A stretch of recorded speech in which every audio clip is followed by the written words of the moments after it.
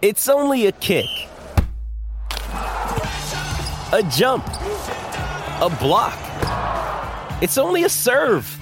It's only a tackle, a run. It's only for the fans. After all, it's only pressure. You got this. Adidas.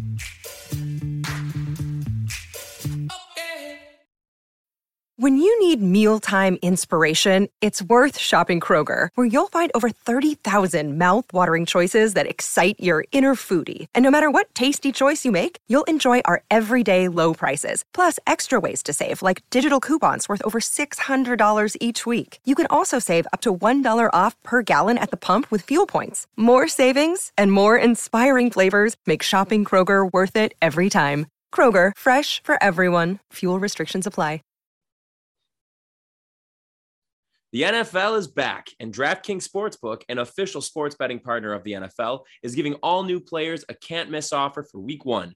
Bet just $1 on any NFL game during the first week of the season and receive $200 in free bets instantly, no matter what. Take advantage of this limited-time offer now. You heard right. DraftKings is giving all new players $200 in free bets instantly when you place a bet of $1 or more on any Week 1 game. Head to DraftKings Sportsbook app now to check out all the great promotions and daily odds boosts. Plus, you can make every game a big game with same-game parlays. And you know what I say, Brendan? Bet it all on the Bills. Whatever your paycheck was this week, put it all on the Bills. Wise advice. Well, to do that, you should download the DraftKings Sportsbook app now and use promo code THPN to receive $200 in free bets when you place a $1 bet on any Week 1 game. That's promo code THPN to get your free $200 in free bets instantly for a limited time only at DraftKings Sportsbook, an official sports betting partner of the NFL. Must be 21 or older. New Jersey, Indiana, or Pennsylvania only. New customers only. Restrictions apply. See DraftKings.com/sportsbook for details. Gambling problem? Call 1-800-GAMBLER or in Indiana, 1-800-9-WITH-IT.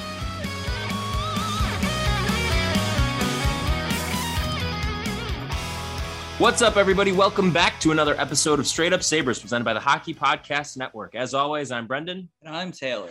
Taylor, we have some stuff to talk about today in the world of the Buffalo Sabres, namely that first overall draft pick, Owen Power, has officially elected to go back to the University of Michigan for his sophomore season, joining teammates and co-top 5 picks, Matt Beniers and Kent Johnson, heading back to a team that seemingly has a very good shot at winning a national championship next year. Not that this was necessarily a surprise, because Power had mentioned that he thought that he still needed another year of seasoning and he wanted to go back to college to compete and play in meaningful games, also play in the World Juniors and play a major role on both of those squads, both Michigan and for Team Canada.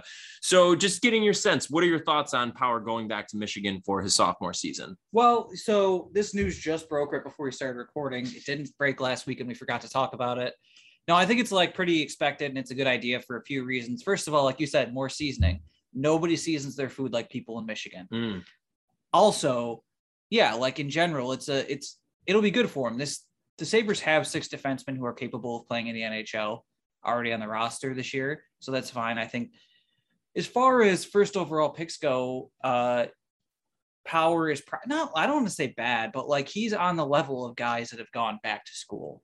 Like hopefully he'll be better than them in the NHL, but like, you know, like not back to school necessarily, but back to not playing in the NHL. Like the last couple were what, Eric Johnson and Chris Phillips. Mm-hmm. If he had a Chris Phillips like career, I don't think people would be mad. That'd be nice. Played 1,000 games for us. See, that's a monkey paw thing I just did right there. For us? Yeah, because it could be wrist alignment Wow. type thing. I'm not going to go there though. We're not going to go there. No, but like it also is these guys in this draft class will probably mostly all go back. Mm-hmm. And they've had one of the weirder pre-draft years or draft years of all time. And a lot of them didn't get to play. They didn't get to finish the previous season even, really, for the most part. And then if they did play this year, it was scattered. It was, you know, they took 2 weeks off because someone tested positive, or they couldn't play because someone on their opponent tested positive. It's a weird year. I mean, Michigan, even though being one of the premier teams in the country, doesn't escape the fact that he didn't get the kind of experience that top players usually get in their draft year. So I think it's a good idea. So you mentioned obviously Beniers and Johnson are going back. Is someone else Didn't they have 4 of the top 5 picks? Oh, Luke Hughes. But I mean, I have a hard time thinking that he'll make the Devils out of camp. So he'll probably go back. Yeah. I think that's the plan as well. So they'll all be back. That'll be a good team. Our pal Portillo will be there. Starting in net. So, I feel like he just has to be okay. I'm not a college hockey expert, but I think having 4 of the top 5 picks be on one team is pretty good. Yeah, it's not bad. Yeah, definitely not bad. Should be fun. I think they just got the top pick for next year to commit to them, but I don't know his name, and he won't be there this year. So you mean like the 2022 draft? No, the top prospect of the next class. Yeah, for next year's draft, you're saying? No. He would be in the 2023 draft. Oh, 2023. I don't know if he'd be the top prospect because I know the top 2 in 2023 are Connor Bedard and Mishkov or whatever, the Russian kid who is a top NCAA. Oh, a top. Okay, I gotcha. It was big enough that the Athletic sent me an alert about it. Okay. But yeah, this has been. It was met on Twitter with not much interest. People were not surprised by it. Yeah, there's those weirdos that are like, he's going to stay 3 more years. He's going to stay 2 more years after that and re-enter the draft. It's like, are you sure though? Yeah, he's not going to do that. Why would he do that? No, and I mean this is the obvious move to make. Leading up to the draft, you and I both, pretty much everybody, had talked about the fact that taking a defenseman first overall is extremely risky. And on top of that, asking them to come and step into the NHL right off the bat, whether it's a first overall pick or not, it really does not happen that often with defensemen where they're able to just step in as an 18-year-old. Rasmus Dahlin was an exception, Aaron Ekblad, but Cale Makar had to go back and take some time he went back to college before jumping into the NHL. Miro Heiskanen. Was he Norris finals last year? He was. So he turned out okay. Yeah. That Cale Makar guy, he's pretty good. By the way, did you see someone tweeted, I forgot who it was, their list of breakout candidates for next year? Mm-hmm. It was mostly guys like who were already pretty good, like Carter Verhaeghe. Like he broke out last year. Yeah, that was. But they put Adam Fox on it. It's like, what is he going to do to break out? Win the MVP? Yeah. Like, my God. He won the Norris Trophy. That's ridiculous. That's kind of, I would argue that he already had his breakout season before this 2 years ago. Yeah, right. Well, so back to Power, though. I mean, it makes a ton of sense for him to go back.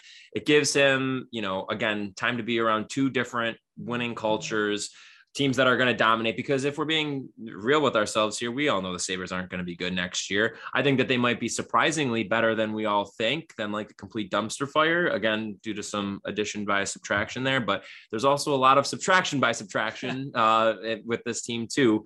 So I think that just him not being in that locker room, especially if there's a potential of Jack Eichel being around and how that can weigh on a young guy like that, and even the existing young guys in the room, I don't want him anywhere near that. I'd rather he goes back, continues to build confidence. He dominates in college, like unquestionably dominates for Michigan. He dominates at the World Juniors. And then next year, even though you'll probably be looking at a bottom 10 finish again for leading into the 2023 draft in the 22-23 season, I still think the team will be at a point that they will hopefully be taking another step so that when he comes into it, they're going to be a real up and coming team as compared to where they are right now, where they're just young, right. They're going to be on the cusp of taking the next step. And I would like for him to be there for that.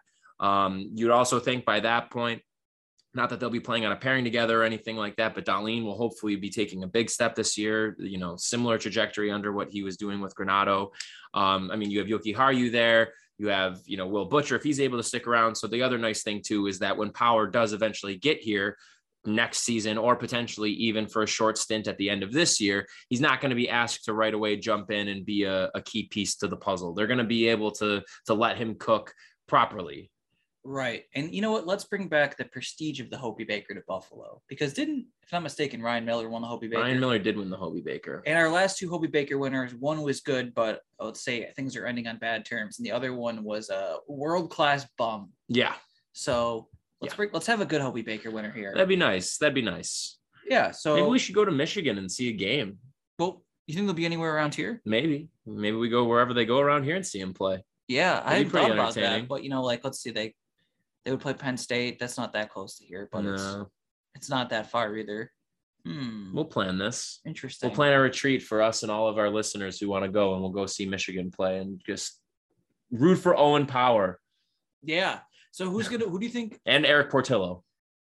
So dual national championships next year Michigan hockey, led by Owen Power and all the other first-round picks. Yes. Michigan basketball, led by legendary Juwan Howard.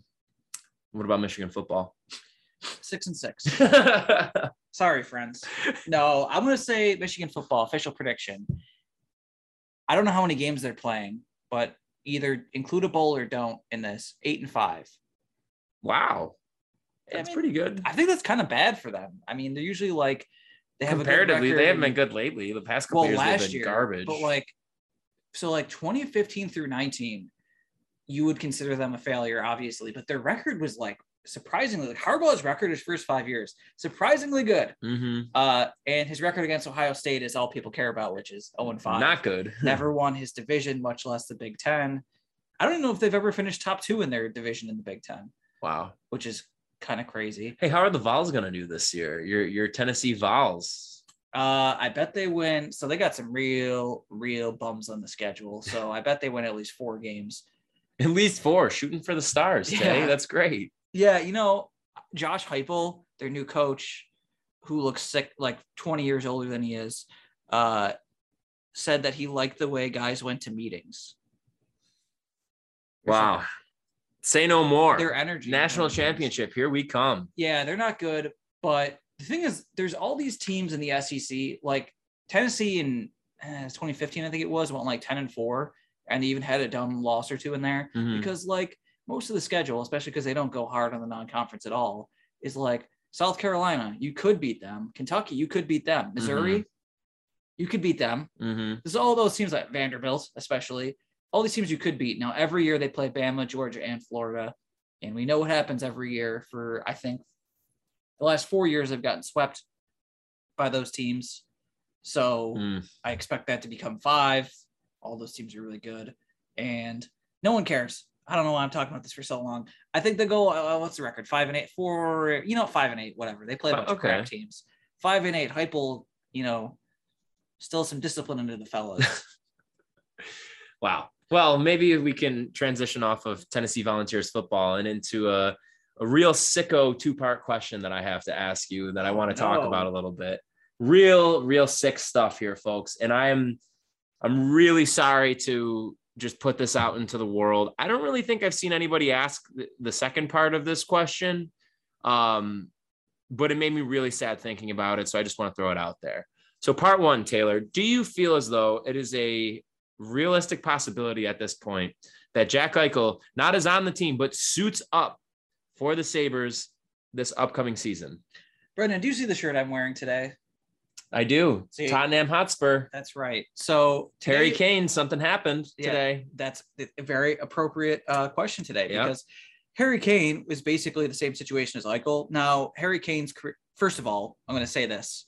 Harry Kane is better at his sport than Eichel is at his, and more people play it. So he's better.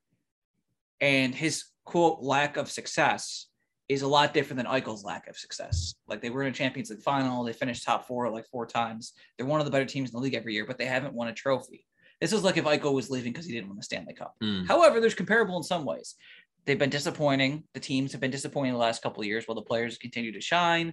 They both, even though they haven't had crazy major injuries until Eichel now, they've had nagging injuries that they've tried to play through throughout the years. They're both really dumb guys, not smart at all. But they both of them wanted out at the same time this past summer. And there was like a lot of feet dragging on both ends because on one side, like you have Eichel's thing. We all know what it is, the neck problem, the thing we've been talking about for months. You mean the rib problem? Yeah. Sorry. He can't find it anyway. I need to get that out of my system. Apologies. Sorry. Yeah. Same way that Eichel needed to get the rib out of his system. Anyways, go ahead. It was necessary. And like Kane, on the other hand, it's a little different over there in Europe. Usually it's not trades, it's sales. Like a team will buy a player and they'll just, the player agrees to it, team agrees to it, and then the team gets a whole boatload of money. And this would have been probably the most expensive sale in the history of the league. It was shaping up to be that way. And Brennan's team, kind of, Manchester City, is like the richest team in the league and a natural destination. They needed a striker like him, and they couldn't make it work. So today, Harry Kane was just like, you know what? I'll stay for now. Wow. I mean, he has no choice. Like Eichel, he's under contract for many years. Okay, so the answer is yes then. That you think Jack Eichel will suit up for the Sabres this year? I think there's a really good chance of it now. Okay. Maybe, I mean, is he really just going to sit out if he can't play? I would have to think not, but also at the same time, it's like whenever, is this surgery going to happen? Because if it's going to take him 2 months to get back, I mean, Kevin Adams, I think we both have a lot of people, like he deserves credit for not budging and sticking to, whatever his price is, but it is kind of approaching a point now where it's like, my man, something's got to give here. You can't just keep doing this and sabotaging this, because clearly Eichel's camp is not doing you any favors, and you got to play the cards that you're dealt. So my second part to this question that is just horrible to think about. Assuming Eichel is on the team this year, he misses time due to injury. Say it's even up to maybe 2 months, potentially, month or two. Do you think that given the makeup of the team this year, that it is a realistic possibility that even still with missing that much time, that he could lead the Buffalo Sabres in scoring at the end of the 21-22 season? Yes. Who else is going to? Does that not make you like so sad? Who is leading the team in scoring this year? I know people, I think Chad had kind of put it out there. Chad G. Dominicus, you all know him, the best, him and Anthony. We love them. One of them had posed the question of saying, who is the Sabres' best player going to be this year? Now, best player does not necessarily mean highest scorer on the team. I think it's a realistic possibility that Dahlin is the best player on the team this year, but I don't think that Dahlin will lead the team in scoring. To be quite honest, my answer I would really have to think about, though, who would lead them in scoring. And I've started to, and I really don't know, because you could say, I mean, the most productive forward on the roster right now from last season is Victor Olofsson, which is not good, because Victor Olofsson is power play dependent. And when he did score at 5-on-5, he had Jack Eichel centering him a majority of the time. Dylan Cousins, I hope that he's going to be taking the big next step this year. And I hope that, last year he showed a lot of promise, even though it didn't translate to points. It didn't really bother me that much, because he did look really good and he looked like he belonged. And a lot of the issues that he had, I felt like were, and I don't have the numbers at the top of my head to back this up, but he did have some issues with finishing last year, which I think contributed to that. So, assuming he takes a big step, I mean, what's a big step for him? Is that 50 points potentially? I don't know. It could be. Like, I feel like I'd be happy if Dylan Cousins came out of this year with 50 points, but is it maybe Casey Middlestat? I doubt that, because he's going to be playing in a bottom six role, as he should. I love him being our third line center, and I think that that's where he needs to stay. I think that even though he showed a lot of promise this year, we need to abandon the idea that he will end up living up to his draft position and his draft hype. And he could still, and in spite of that, he could still be a very, very meaningful, useful player on this team, but he's not going to lead him in scoring. Is Jeff Skinner going to have a magical revival? And no. Okay.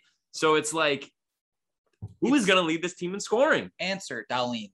You really think it'll be Dahlin? Dahlin. So do you think Dahlin can? I'll be thrilled if that's the case, because I don't want them to be good, but I will be okay. I will be thrilled if his it's him. Age 19 season, he had 40 points in 59 games. Mm-hmm. So that's pretty damn good.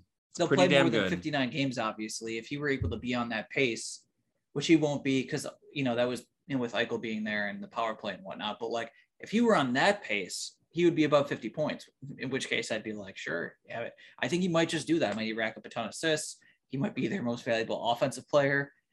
Hey, we'll see, but I think Dahlin's got a good look at it.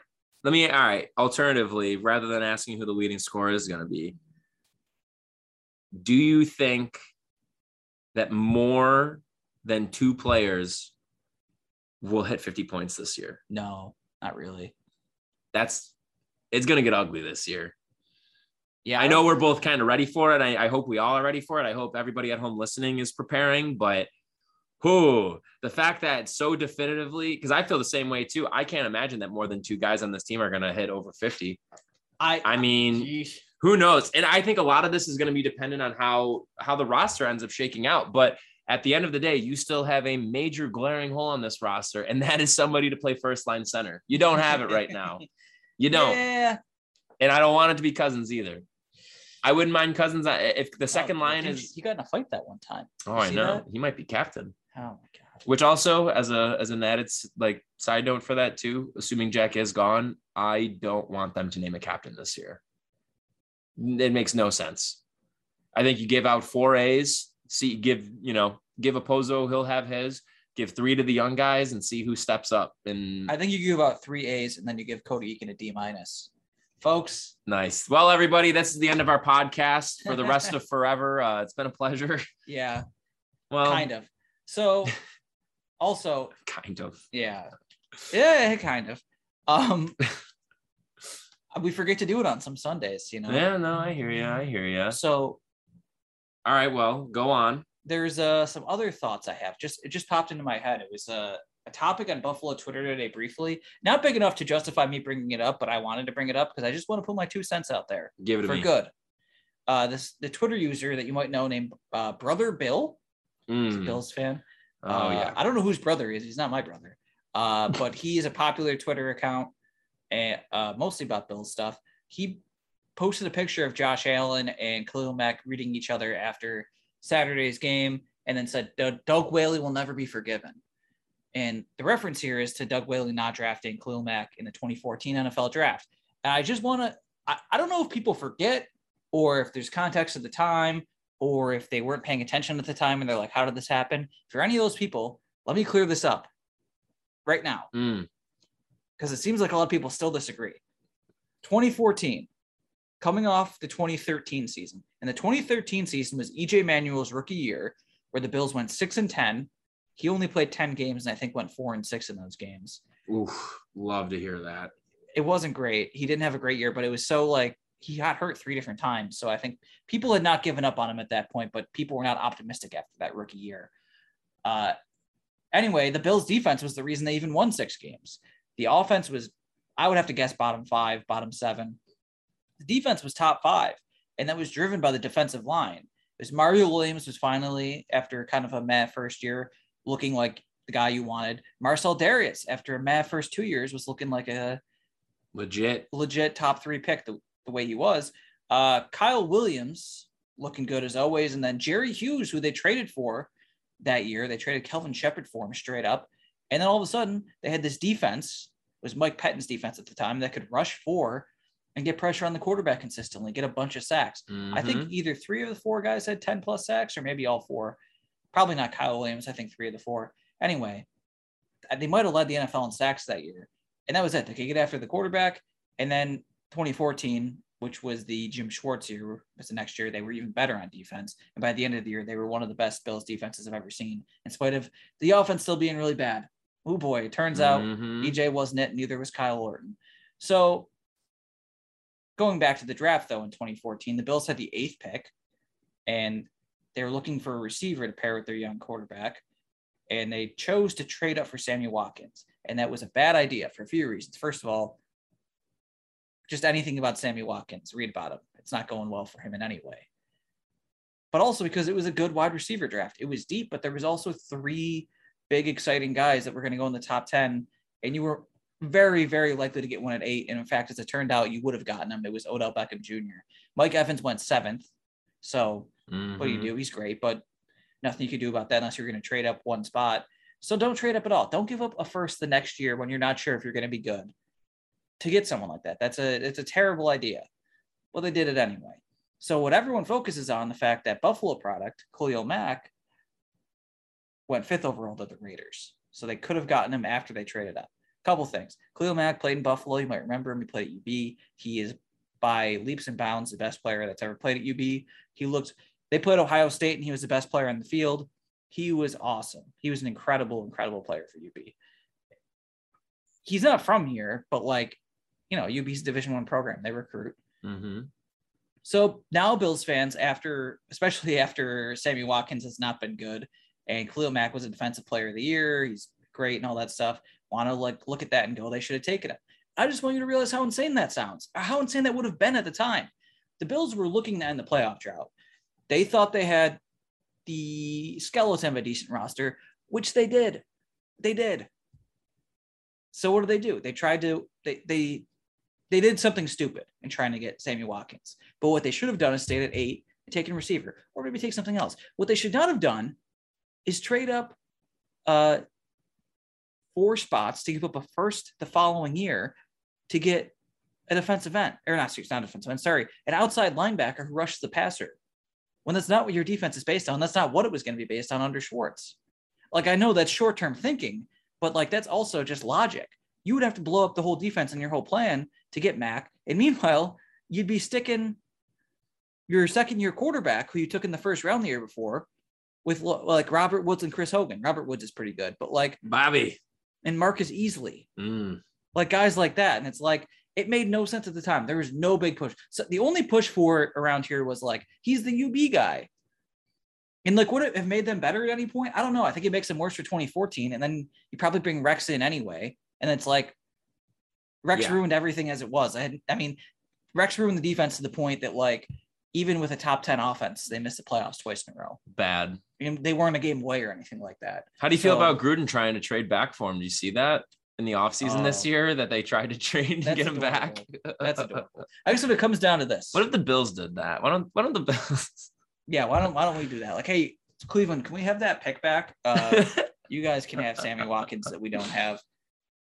Hindsight might be 2020, but in this case, that's not even the case. Like, no, it was clear as day. I mean, when they took Watkins, everybody was freaking out. Like, it was a huge deal. And my contention here is everyone loves Brandon Beane. Brandon Beane would not have traded it for Khalil Mack.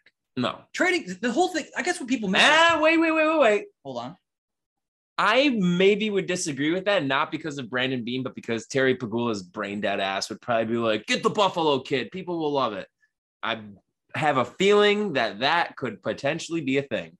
He doesn't do that. But how often has it happened that a stud top 5 pick coming out of Buffalo happens?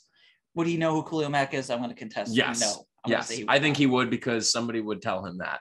Who would tell him that? Be like, hey, Someone you see that guy? Knows who Khalil yeah, Mack they'd is? be like, hey, you see the kid from Buffalo who's going to go in the top 5? No, and Terry would make it his life's mission to draft him. What makes Brandon Beane a good GM is that he would not listen to that. That's fair. He doesn't. But I don't think it would be Beane who would do that, but it would be Terry who would be like, well, we need to do this, because you know what else Khalil Mack is other than a UB grad? A big boy. He's a big boy. He does look. He's a big boy. Not really a comparison. I mean, kind of for football. No, he's a big boy. He's big, but like, it's not like there's not other outside linebackers who are big boys. But he's a big boy from Buffalo. He's not from Buffalo. But like, he played. I mean from Buffalo. Excuse me, SUNY Amherst. I mean, okay. I mean from Buffalo, as in like from UB. Yeah, I don't. I mean, Terry would like. I don't know if he really pushes that stuff with the Bills though, because I don't think he fancies himself a football knower.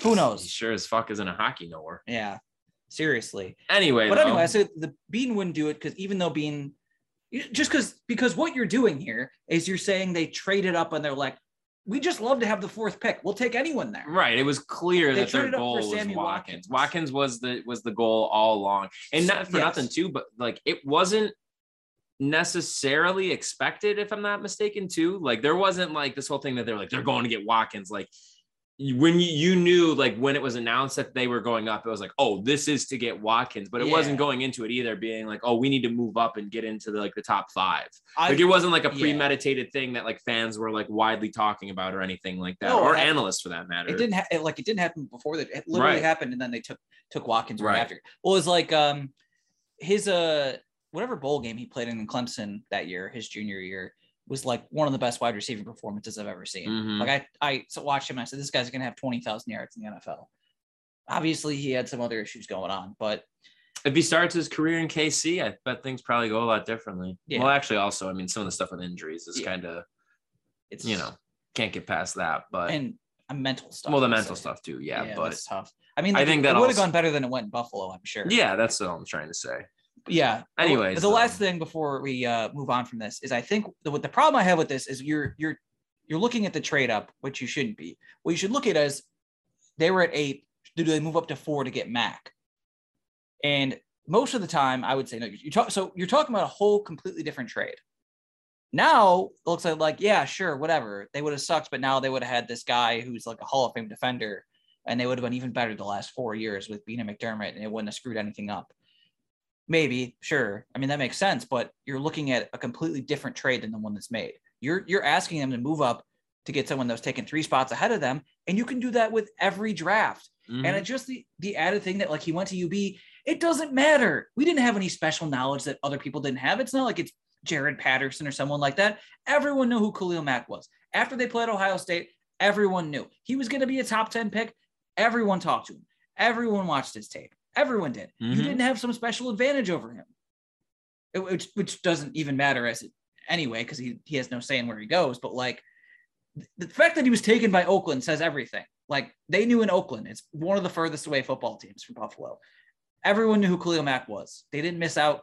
I shouldn't say they missed out on anything, but, like, not their fault. Mm-hmm. We should just, we should have been a bad team with Odell Beckham Jr. Can you imagine the takes from the Buffalo media? Unbelievable. Odell Beckham Jr.? Oh my God. How exciting would that have been? Mike Harrington probably would have had a heart attack. He doesn't cover them. So I'm thinking more like the... it doesn't matter. I still think he would have. A heart attack? Yeah. Oh, boy. Let me tell you something. I think this is a good wrap up. Sabres Twitter is a cesspool of just a bunch of people with trash taste. But God damn it, I look at Bill's Twitter sometimes and I'm like, thank God that's not us, because some of the shit that I see Bill's, and I should say, like, I'm a part of Bill's Twitter, like, when it's like the season, but, like, not like, there's a difference between, like, Bill's Twitter and being a frequent, tweeter about the Bills. And Bill's Twitter has some of the just most god awful, dumbest takes and just tweets about everything that I've ever seen. Like, if your profile picture is Cole Beasley, stop, get some help. Yeah. Go talk to somebody. Yeah. Maybe therapy would be good. You're embarrassing yourself. Yes. Anyways, not to shit on anybody who's in Bill's Twitter, but no, there's good souls. There's good people in Bill's Twitter for sure. Oh, absolutely. It's just that, like, here's where I think the difference lies, is that, like, the cringy shit in Bill's Twitter is way worse than the cringy shit in Sabres Twitter, like, exponentially worse. I feel like the median, there's more, like, just run of the mill average Sabres Twitter users as compared to, like, with Bill's Twitter. Like, oh my God. I just feel like it's like weekly I see something and I'm just like, what is wrong with you people? Like, go outside and get some fresh air. Get a hobby or something too. Like, your entire existence does not have to be the Bills. Your wedding doesn't have to be about the Bills either. Oh man. Anyway. Thank you. So last week, if you guys listened, and if you didn't, I'd go back and listen to it. It's not very long. I gave Brendan a quiz of very random questions of things I researched on Hockey Reference, and Brendan loved it. So I definitely did not say this was bullshit 5 times. I thought we'd run it back. Is this a pen over here? Look at that. We got a pen. Wow. I asked for one. I aim to please. So without further ado, 10 more questions that Brendan will enjoy the hell out of. All right. I'm sorry for any cursing in advance. Don't be sorry to the viewers. Be sorry to your son. I know I am. That was to Ziggy, not to you all. So from 1979 to 1995. This is ridiculous already. I mean, no, this is easy. Okay, go ahead. The Jets played in Winnipeg, and then they moved to the Phoenix, where they've played from 1995 to 2021. Which iteration of the franchise made the playoffs more? 16 years in Winnipeg, 26 years in Phoenix.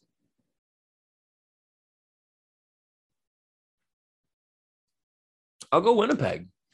Yes, this is an interesting one. It's 11-9. And the thing that I thought was interesting is, like, the Jets, you forget, they played in the 80s. Everyone made the playoffs in the 80s, basically. Mm-hmm. And the Coyotes, though, the Jets made the playoffs the year before they moved. And the Coyotes made the playoffs 5 of the first 6 years in Phoenix before they got bad. I actually didn't know that. You know what their curse starts with? What? They traded Danny Briere. Thank you, Phoenix. I think they've only advanced once since then, maybe twice. Anyway, so let's go to a team we don't like. I'm glad we got a Danny Briere reference in there too. I feel like it had been a little while since we had talked about him or mentioned him on the podcast, and I feel like we just at least a couple weeks to rejuvenate our souls. We needed to at least say his name. So the Carolina Hurricanes had their own weird stretch where during 4 straight playoff appearances, not 4 years in a row, but 4 playoff appearances between the years of 2002 and 2019, they made at least the conference final every time. So they made the final, won the final, lost in the conference final, lost in the conference final. So, and every time after that, they didn't miss the playoffs every time after that, but the first 3 times they missed the playoffs the following year. So I want you to think about this. They made the cup in 2002. They won the cup in 2006. They made the conference finals in 2009, and they made the conference finals in 2019. They had big drop-offs in points each of the following years. Which one was the smallest drop-off? Whoa. Okay. All right. So we're talking Carolina, biggest drop off after making a conference finals. Yeah. Give me the years again. 2002, 2006, 2009, and 2019. Not 2019. Remember, smallest. I feel like, the smallest drop off, you mean? Did I say biggest? Oh, okay. You very well could have said either one. I just Who knows? Went over my head. Smallest drop off. They're all big. So smallest one. And is this points or points percentage? Points. Trick question then, you son of a bitch. Yeah. Okay. So the smallest drop off, I will say 2006. No, they Really? dropped off 24 points the next year. Here's the problem, though. 2006 is the only year they were actually good in regular season. They had 112 points. So they dropped off 24 there from 112 to 88. After 2009, they dropped off 97 to 80. That's the smallest one. 2009 to 10. And then from 2019 to 20, you correctly caught that it was a trick question. Yeah. They dropped from 99 to 81. So that would have been a very small drop off, if any at all. After their cup appearance in 2002, they dropped from 91 points to 61.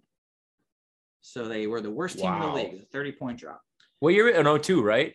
Yeah. So That's what I was going to say. When you said the biggest originally, I was like, it's definitely 2002. 2002 to 2003. Yeah. But that was also prior to realizing that the trick question, but still, regardless. Yeah. All right. So let's move quickly here. The 2002 Avalanche, last Avalanche team to make the conference finals. I'm going to give you some names. Just tell me the one guy who is not there the last time they made the conference finals. The last time the Avalanche did? Yeah. Okay. 2002. Okay. Joe Sakic, Pat Waugh, Dave Abisher, Ray Bork, Radim Verbata, Chris Drury, or Alex Tanguay? Radim Verbata. Incorrect. It was Abisher? Ray Bork. Wait, what? He was not there in 2002. Really? Verbata was there. Yeah. Wait, so was Bork last year and then 2001? Yeah, when they won. No way. Oh, wow. I just got my ears mixed up. I didn't think that Verbata was there. That shit. Yeah, he's older than I thought. Well, not even that. I just didn't ever think that he had played for Colorado. Wow. Okay. So I would take that L. in the 2000s. David Abisher, too. That's a goddamn name. Yeah, seriously. The 9 years that the Blue Jackets are around for the aughts, Mm-hmm. they were led in points 4 times by Rick Nash and 5 times by these 3 other guys. Can you name at least one of the other guys? For just like the 2000s? Yeah.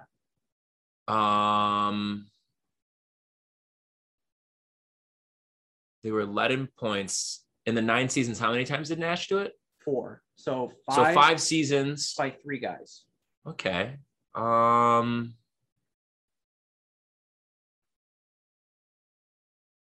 Did Pekka do it while he was there? No. No. One more here.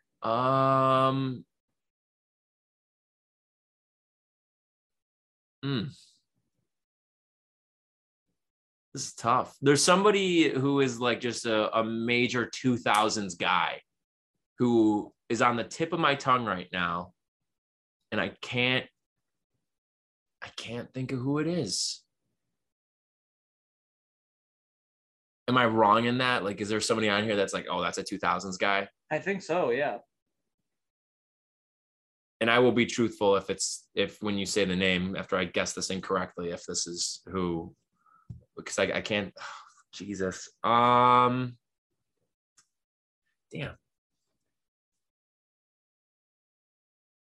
Sorry for the awkward pauses here, everybody. I'm just really trying to think about this because I feel like I do know this. Oh man, Taylor, I don't even know. Radislav Kessler. I don't know who. No. The three were Jeff Sanderson. Well, he wasn't the one, but I was gonna guess him. I thought him. I was like, nah, I don't think The he inaugural would've. team. And then Ray Whitney twice and David Viborny twice. Damn, no, that wasn't any of them. I'll go back and figure out who it was who I was thinking of. But anyways. All right, and then the 15-16 Red Wings, the last Red Wings team to make the playoffs, maybe ever. They had 6 guys with 40 points. Can you name 3 of those guys? 6 guys with 40 points. Yep. What year was this again? 2015-16. Red Wings. Yeah. Datsuk. Yep. Zetterberg. Yep.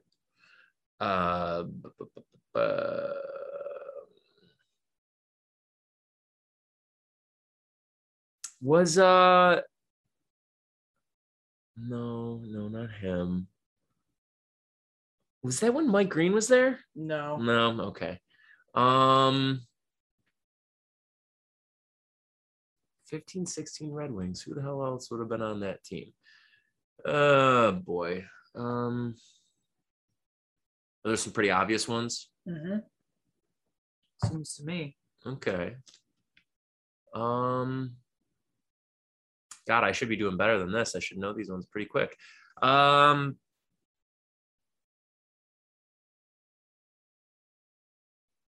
No, he was gone then.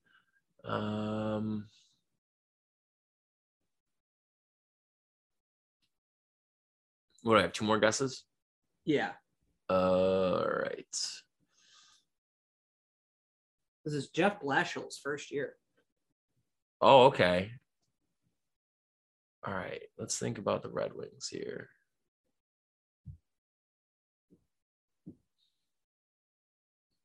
I'm thinking of guys that are 2000s guys who keeps coming to mind. Like I'm thinking of like Holmstrom and how about Cronwall? Nope. No. All right. One more. I don't know. Who is it? Could have said any of Dylan Larkin, Thomas Tatar, Wow, Gustav Larkin. Nyquist, or Justin Abdelkader. Wow. I thought Larkin was a year after that. Damn. All right. Well, alas. All right. How many more of these we have? 5. 5 more? Yeah, we did 5. We got 5 more. All right. So let's get to the back 9. The back 5. The back 9. Yeah. Can you imagine? Please not 9 more. All right. Please. So we have the We have our third co-host going buck wild right now yeah. in the studio, aka my living room. Yeah. So all right. I think you can answer this too. Okay. The 2002 Panthers. So this is when the Panthers started to get bad after a kind of decent start after expansion. They had the legendary Pavel Bure. Oh yeah, baby. He only played 56 games that season. Where did he finish for them points wise? In terms of like ranking? Yeah. Second. Actually, first. Really? Oh, well, I guess I probably should have seen that. I was thinking of that because of the Eichel thing. Oh, yeah. Actually. Second was Christian Husselis. Wow. Yeah, he had 49 points in 56 games, led the team. All right. In 2008, the Montreal Canadiens had a surprise first-place finish in the Eastern Conference. And they relied on 3 goalies to get there. Can you name at least 2 of those goalies? Cristobal Huet? Yep. And Yaroslav Halak? Yes. Boom! You didn't even have to name Carey Price. I know. I wanted to go the hard route. All right. 2016, Ottawa Senators. Not a team that made the playoffs. Not a good team. They had Erik Karlsson, who had a very good year at his career high in points. How many forwards on the team finished within 25 points of Erik Karlsson that year? 3. Close, just 2. Wow. Mark Stone and Mike Hoffman. Everyone, and Stone was almost 20 points behind him, so it's just barely. That's insane. Yeah. All right. So, one of your favorite non-Sabres teams, your favorite non-Sabre team, the St. Louis Blues. Not really anymore, but They growing up they were. At this point. Yeah. From 2005 to 11, they had kind of a This rough was stretch. the prime of them being my second favorite team, actually. Even though they were bad. Yeah, well, no, at the tail end, they started to get good again. Once Oshie and Perron and Bacchus and got kind of in the mix. The Blues have existed since 1967. They were one of the first expansion teams. Did they miss the playoffs more in this 6-year stretch or the rest of their history?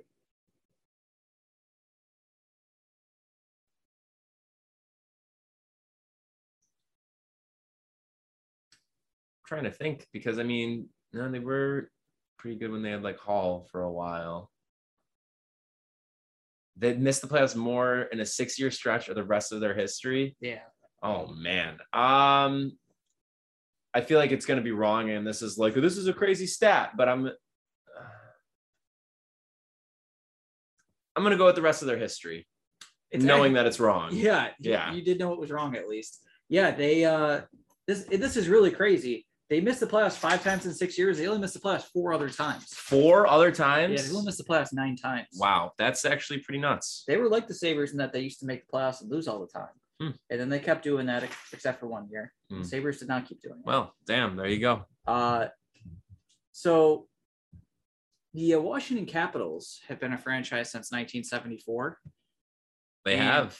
We're going to revisit one of our favorite stats from last episode, point shares. Ooh. Hockey Reference favorite.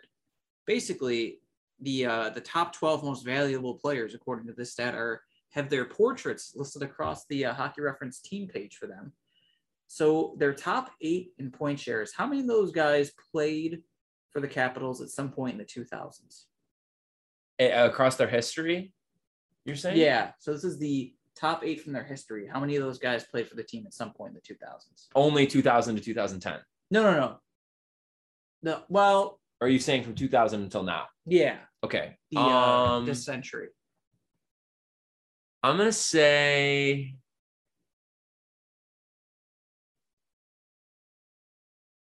How many did you say there are? 8? They're top 8. Well, they have 12, but how many of the top 8? Right.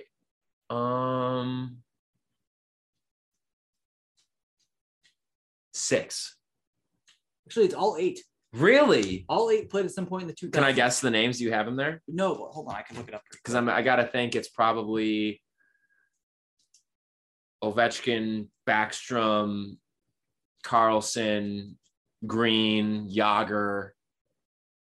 I guess Peter Bondra, if he would count, but he'd probably count for both, right? Because he played with them in the 90s, didn't he? Well, so at this, you just had to play at some point in the 2000s. That's fair. Whoa. Ziggy, you need to calm down, my man. Ziggy is very passionate about the Washington Capitals of the 2000s. Yeah, let me see here. Does it not show it? Oh, here it is. Okay. All right. It's, I got to click on it now. All right. So I'm going to go by pictures. That's Ovechkin. That is Ovechkin. That's Peter Bondra. Yep. Is that Ole the goalie? It is Ole the goalie. Number 3. That's Nicholas Backstrom there. That would be Nick Backstrom. John Carlson there. That is an ugly looking man right there. That is Cale Johansson. Who played for them for their Stanley Cup runner-up team, but played all the way through 03 for them. Wow. Braden Holtby. Yeah. This is Gonchar. He played there in the 2000s. And then that's when it stops. And you have I believe this is Mike Gartner. Oh wow, no Yager. That's Scott Stevens. This is Kevin Hatcher. And the last Mike Green. Okay, cool. So 9 of the top 12. That's pretty crazy. All of the top 8. I guess you could say they've had most of their success recently. As you can see, based on their points percentages. Takes a little bit of a dip. Yeah. The further back you go. Pretty good in the 90s. Not good to start. 131 in the first season points percentage. The first time took 8 years for them to get above 500. And then they were solid in the mid 80s. Nice. Yeah. Anyway, that's how many more we got here? None. That was it? Oh, yep. Good. All right. Well, you have any last thoughts you want to share, Taylor? Nope. Okay. Well, everybody, it is now, as we've been saying for the past couple of weeks, it's August still, which means hockey season is pretty much over, but also it means that hockey season is just getting ready to start very, very soon. And we can't say quite yet, but we have some very exciting news for the podcast on the way coming up that we're going to be able to share with you guys over the next few weeks, probably around mid-September or so. But some very excited stuff is on the way. So we can't wait to share with you all the exciting things that are going to be coming our way in season 3. So with that being said, everybody, this has once again been Straight Up Sabres presented by the Hockey Podcast Network. We really appreciate you all tuning in very, very much. We'll be back with a new episode again on Monday. So we hope you'll have a great rest of your week and weekend, and we will talk to you soon.